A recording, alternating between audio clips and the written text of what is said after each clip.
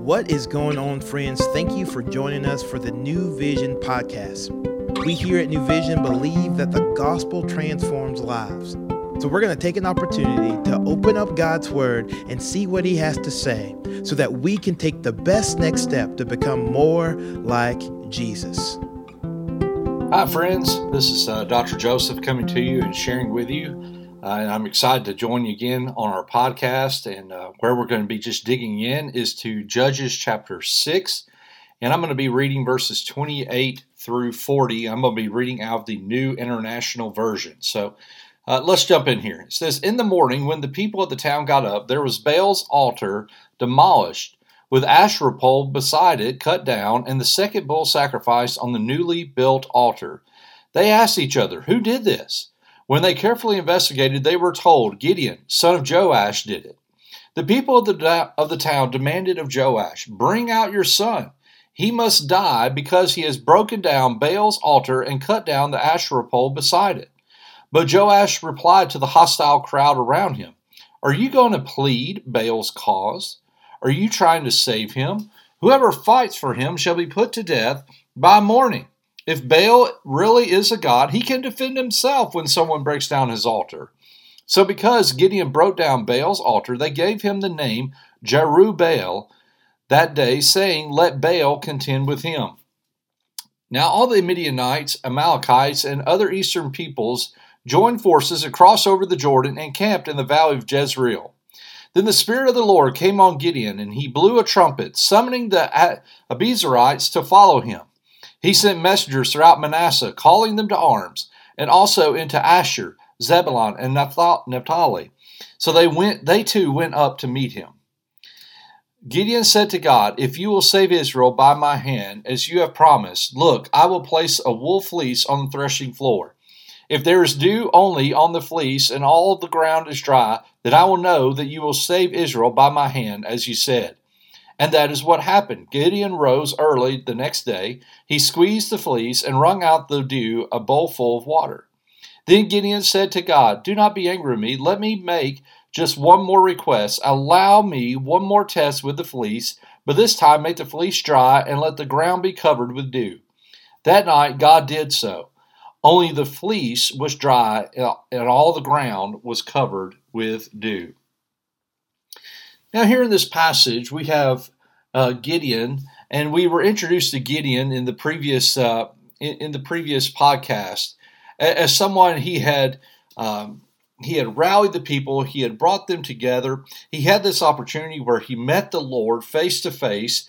He was a farm boy, so he's coming out of the fields, and out of that as well, he's been given this task to lead the people of Israel in battle. So he goes from the farmhouse to the front lines, right? And so often what happens is when we read this, in the midst of this, we kind of think, there's no way that God could ever use me like that. And yet he's calling us to do the same stuff every day. Why? Because we have been indwelled with the Holy Spirit as we call upon the name of the Lord. And so because we are indwelled with the Holy Spirit, we have the same power. We have the same opportunity and the same calling that Gideon gets to experience as well. And what we see some of the things that he did.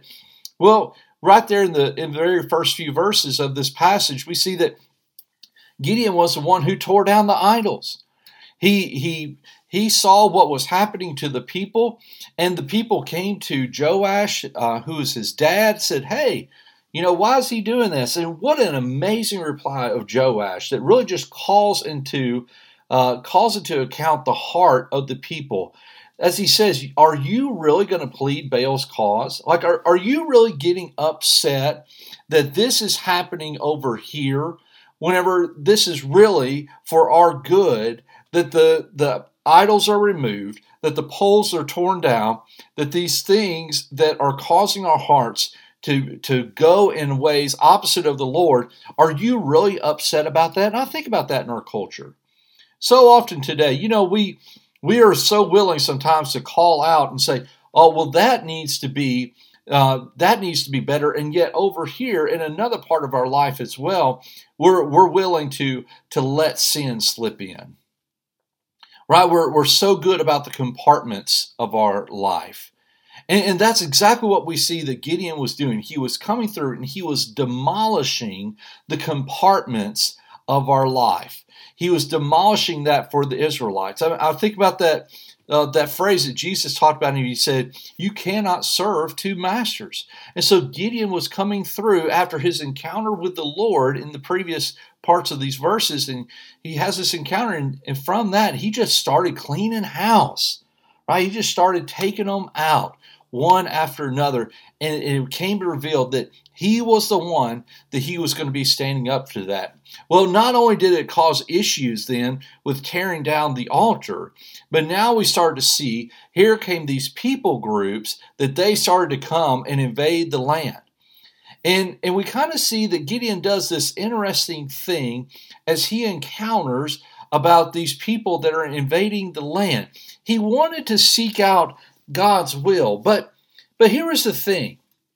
So often, when we read this passage, right, we use this as a way to almost really seek the Lord's guidance in these things. And, in some ways, that's true. Whenever we have a major decision before us, we do. We need to first go to the Lord. We need to take a decision, every thought. We need to take that all to the Lord because that needs to be under His direction. We're surrendering to His authority in that. But here's the thing. The moment that He tells us to go, we need to go. And so we kind of see this interesting thing that happens where Gideon is trying to discern, Lord, are you going to save us are you going to save the children of Israel? Are you going to save Israel as you promised?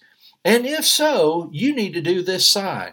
Now, I want to tell you, that really right there, sometimes that reflects our culture. And then what do we want to do? We want to try and sometimes pull the puppet strings of God. Well, God, you promised me this. You promised me this. And because of that, you know what? You better come through, and you better give me a sign that you're going to come through. How arrogant of us sometimes to try and think that we are going to our sovereign, almighty, powerful, amazing Lord, where we need to bow before Him. And here was this chance. And what did he do? He wanted to try and test the Lord. Now we could say that in the vein of, he's really trying to discern. But the thing that happened, we see in the latter part of this whole chapter is whenever he did it again. You say, well, that's just confirming God's will. Listen, whenever He tells you to go, you go. When He tells you. And I believe, here's the thing. I think some people may be listening to this, that your struggle maybe is with delayed obedience. You know what the Lord has called you to do. You know the choices that you have been called to make to honor the Lord, maybe at your work, in your family, whatever that is.